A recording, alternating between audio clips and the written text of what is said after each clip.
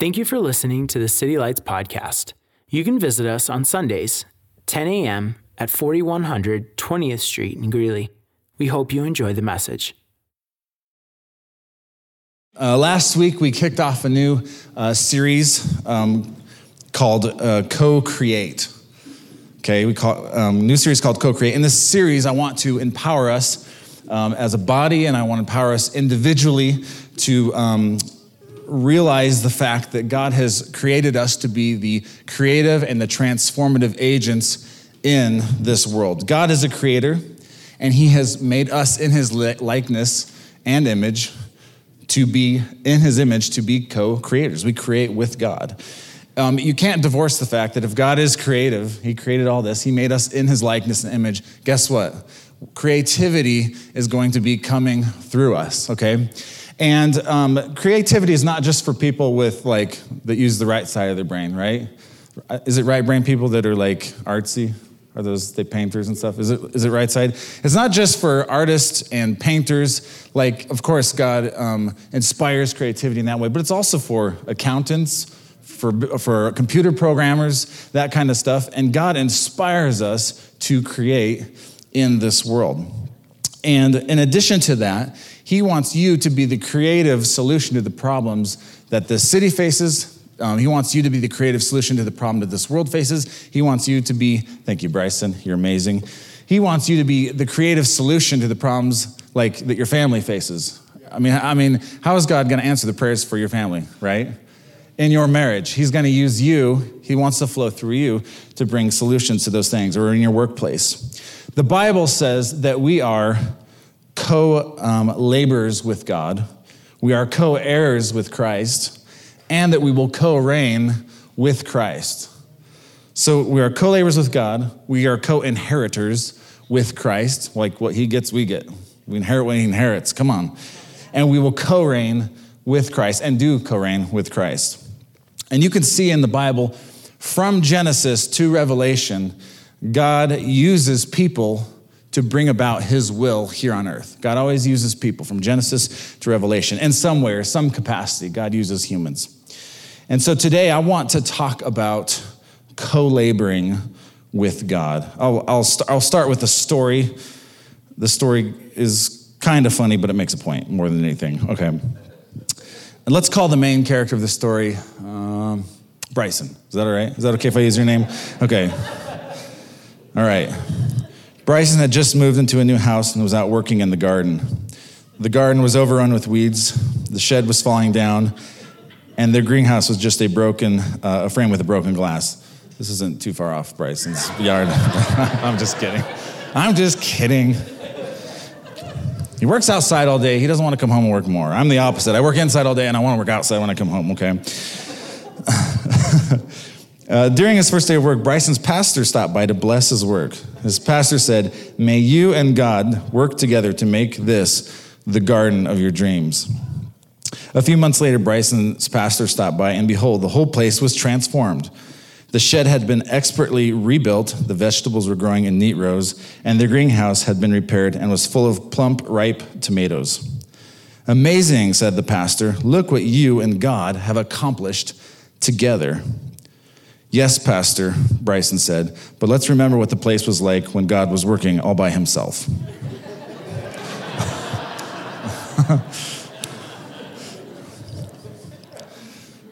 First Corinthians chapter 3, verse 9, it says this: For we are God's fellow workers. You are God's field.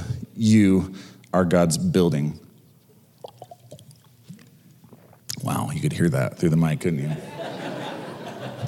That's awkward. We are God's fellow workers. When you become a Christian, you find out a few things about God. I'm just going to kick that down there. When you become a Christian, you find out a few things about God. You know, it's funny, when you get saved, when you become born again, the people that are receiving Jesus, they have no idea what they're receiving.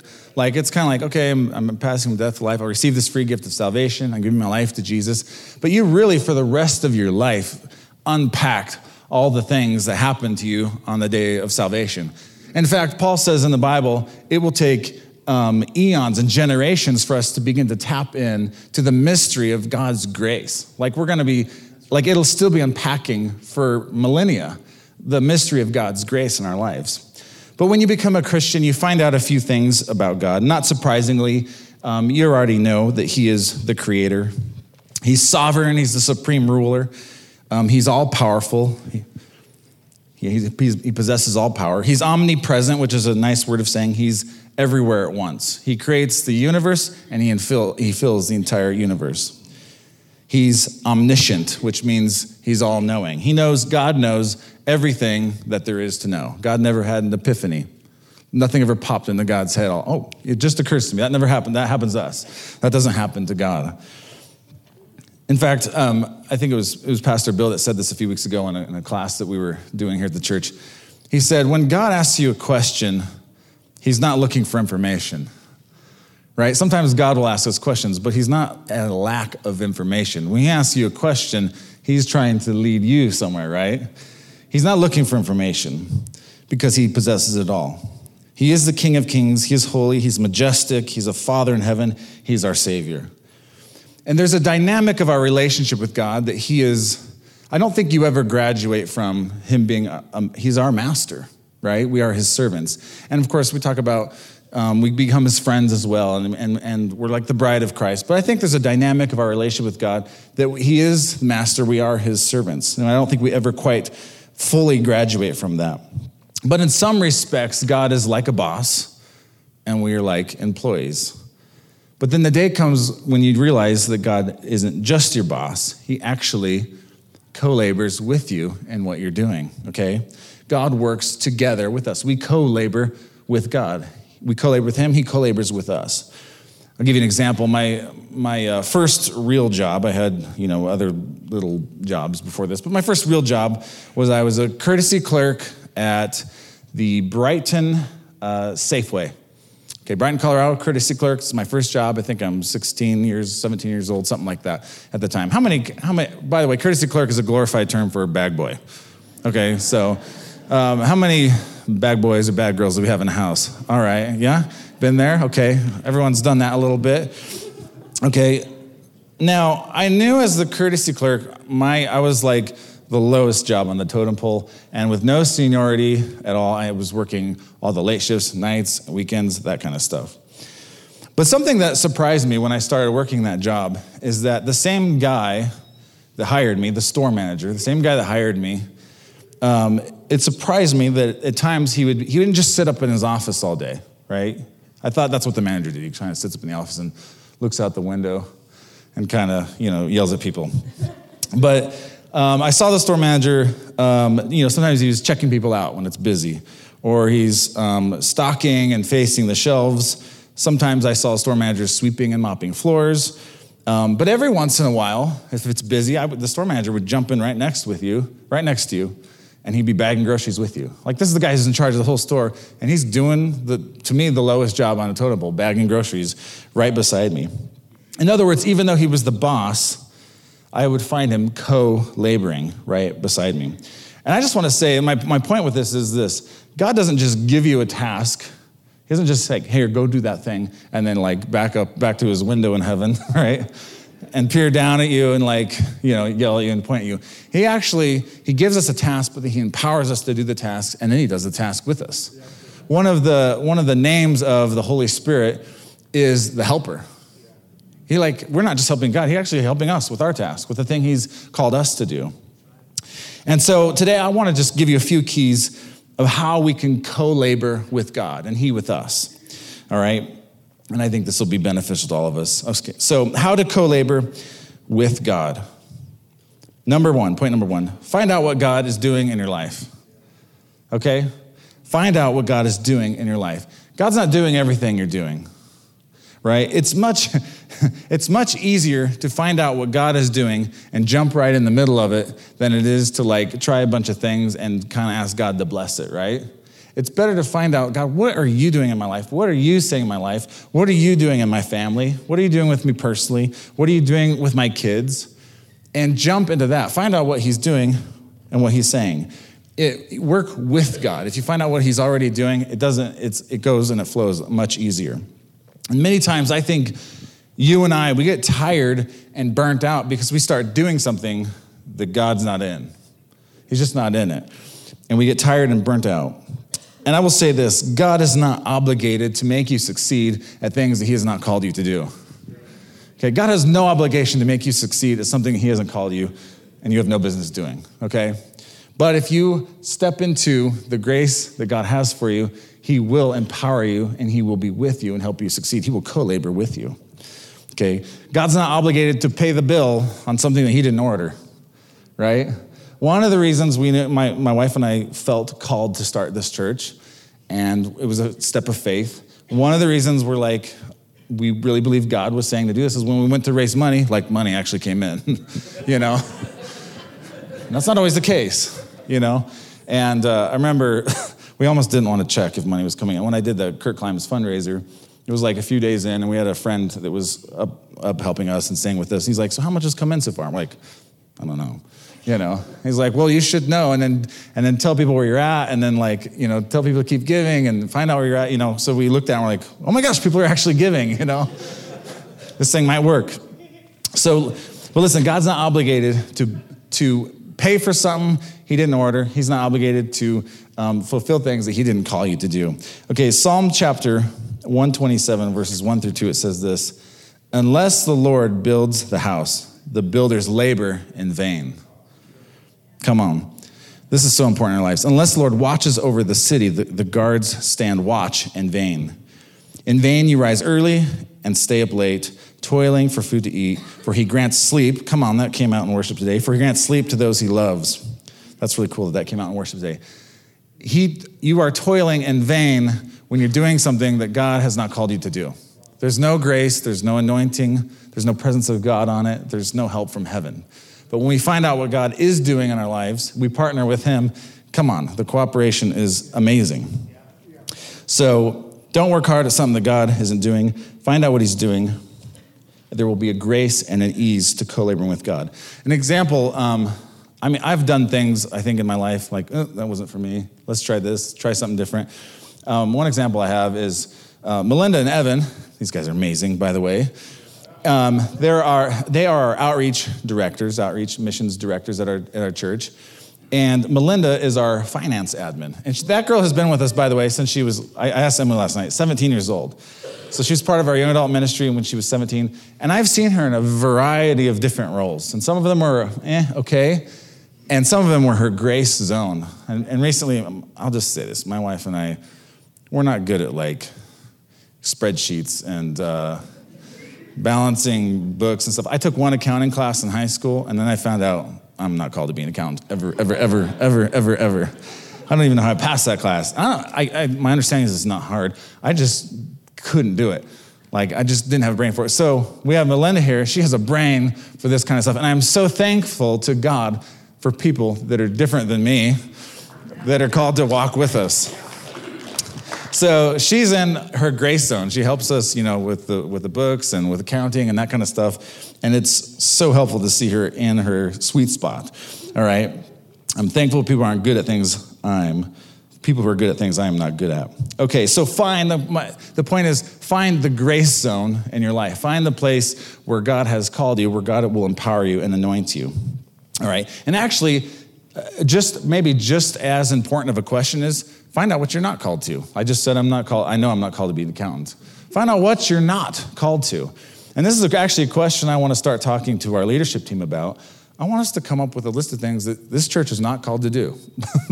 And there might be a church across town who's killing it at that thing, doing amazing. That doesn't mean we're called to it. Doesn't mean we have to do it because it looks nice or religious or cute. I want to find out, what is this church specifically called to, and what are we not called to do? We have opportunities and we have a lot of things going on, and should we try this? Should we do this? Should we include this? Those questions come up a lot, and I actually want to come up with a few things that's just not for us, That way we have a little more staying within our bounds, right? Find out what you're not called to do.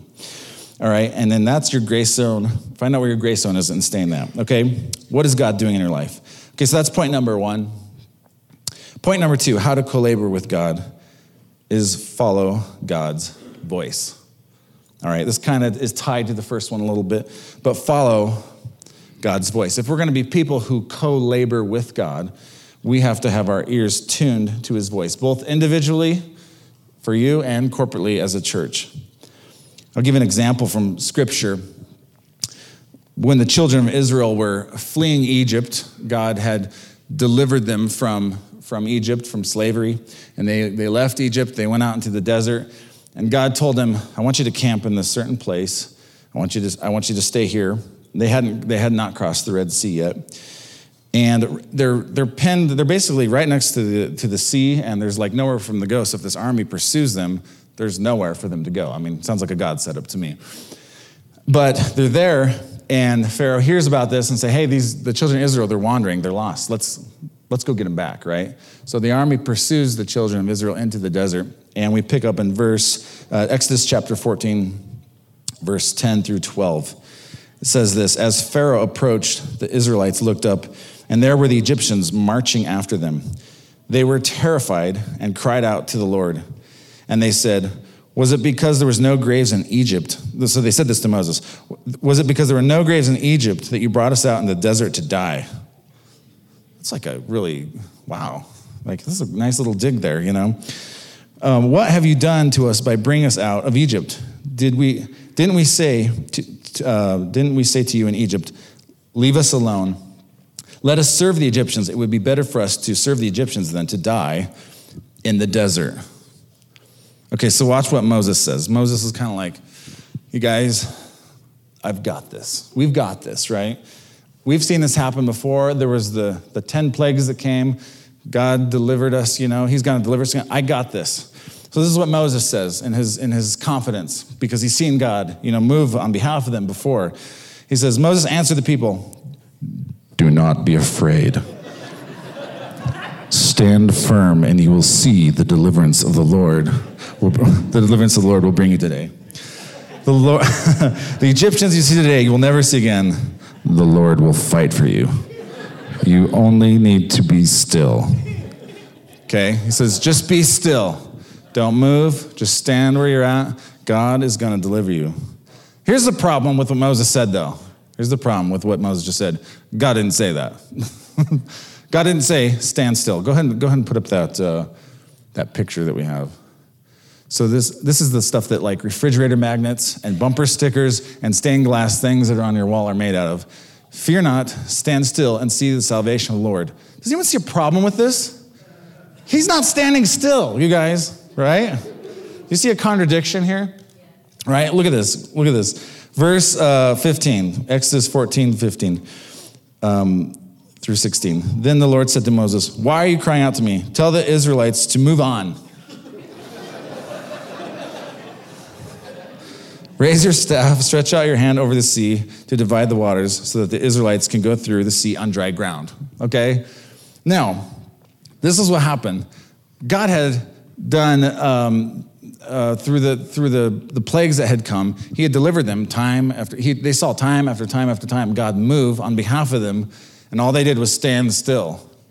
So when the Egyptians were coming, I mean, Moses knew God would deliver them, but he wrongly assumed that the marching orders were to not march, to actually just stand still. He wrongly assumed, okay?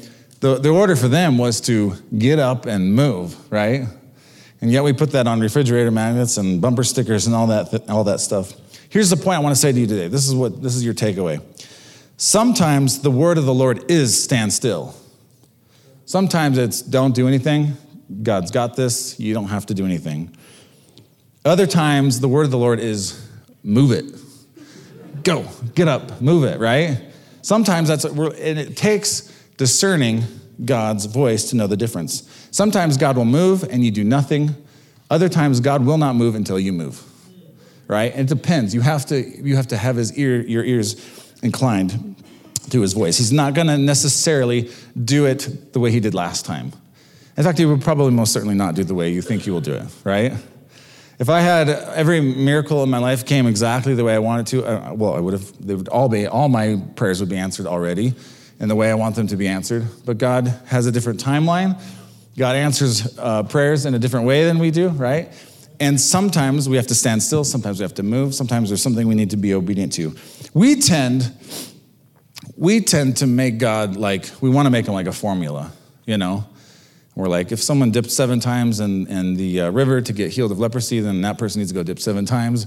Or if Jesus rubbed mud into someone's eyes to heal them of blindness, well, clearly that's the formula to get someone healed of blindness, right? We want to make things a formula, but God, he's real. He's a person. Like he's living, he's moving, he's a being, right? He's working in our lives every day. And sometimes he will have you do one thing in one situation, and then a year later, you'll be in the same situation and have you do something completely different, right? It's called following his voice.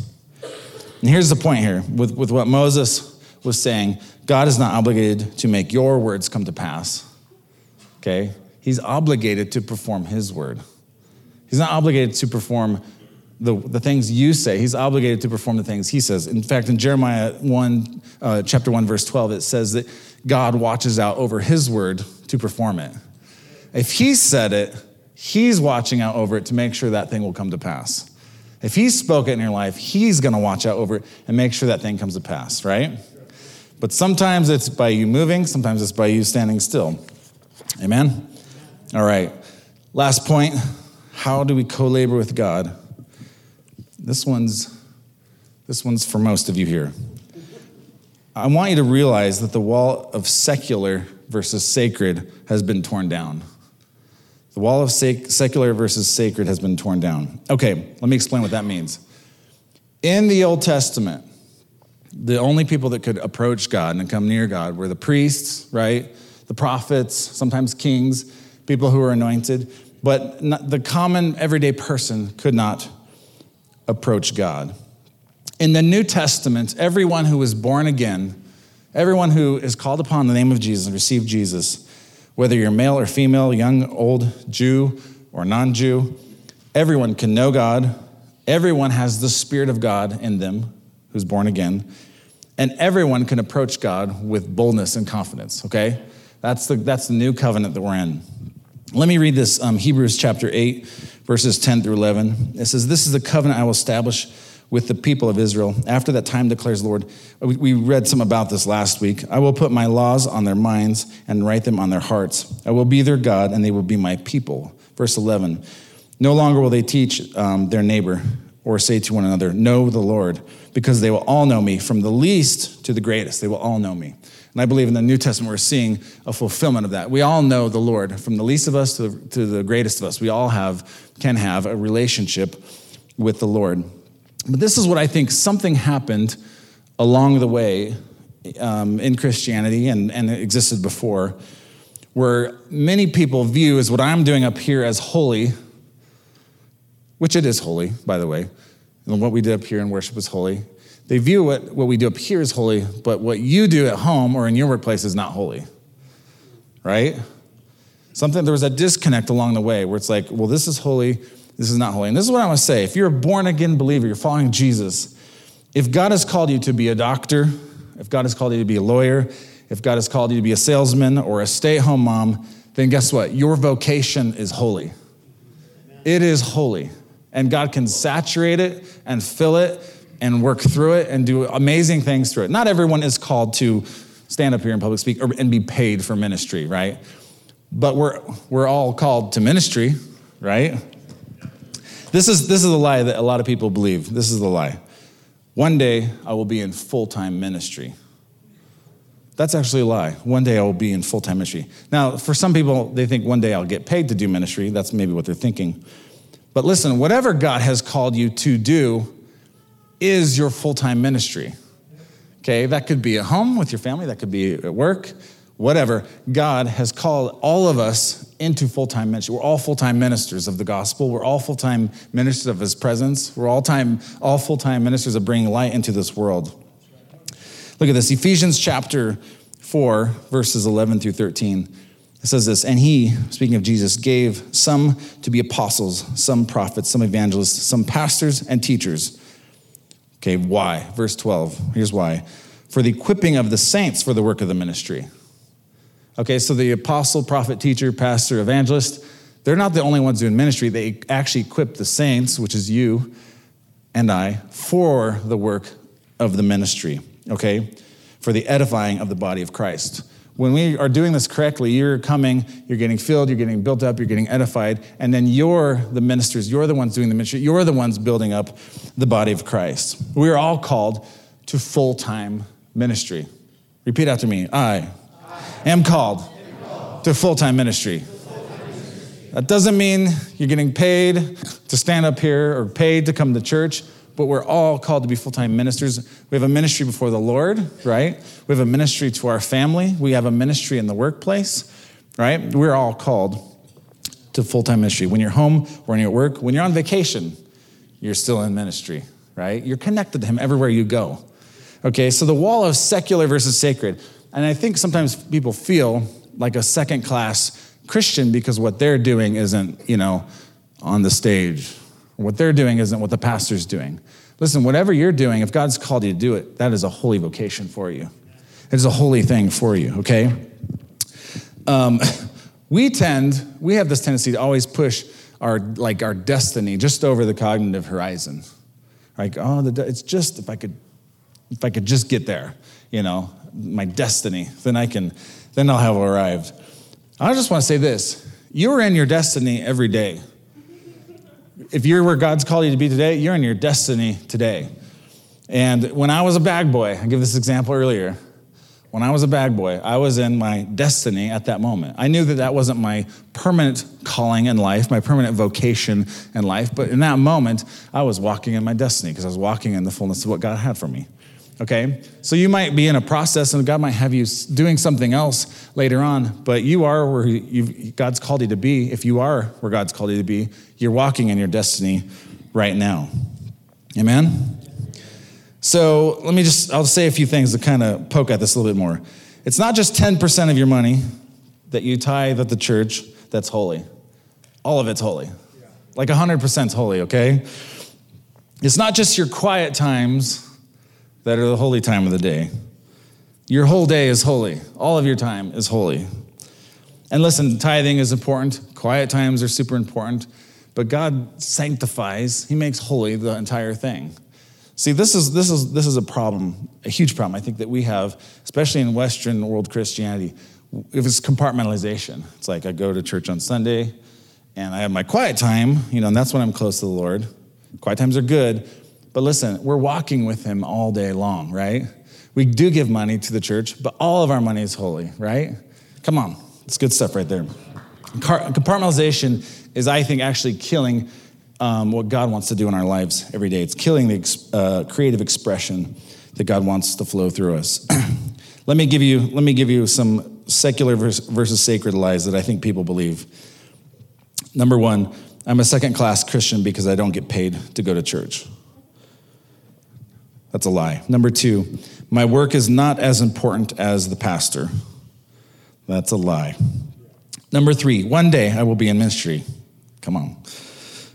You're in full-time ministry now. In fact, I was working a full-time job and I wasn't being paid to be a pastor. One day I got hired as a pastor.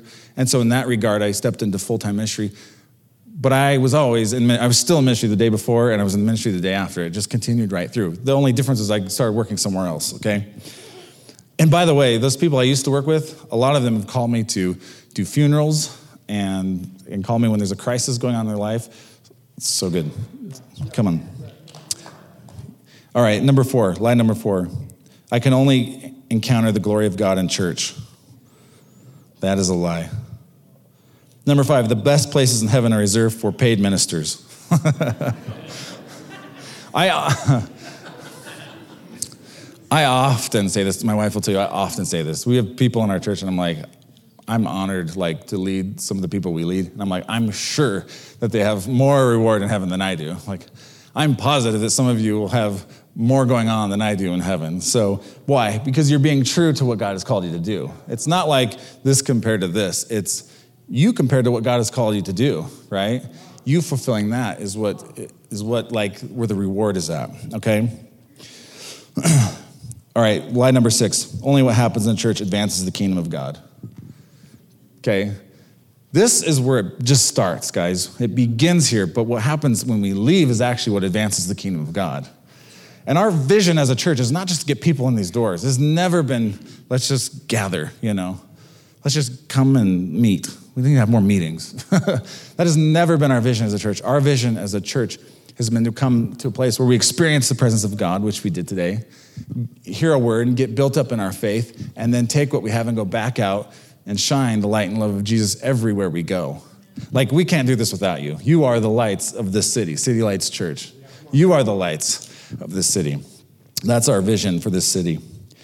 And so we want to co-labor with God in what he's called us to do. God will work with us in what he's called us to do. And we want to take what we have here outside the four walls of the church. Thanks again for tuning into the City Lights podcast. We appreciate your support, and we'd love to fellowship with you. You can visit us on Sundays, 10 a.m. at 4100 20th Street in Greeley. Be sure to check out our website at citylights.church, where you can submit prayer requests, receive info on special events, and find our social media links. We're glad you could join us, and we hope you have a blessed week.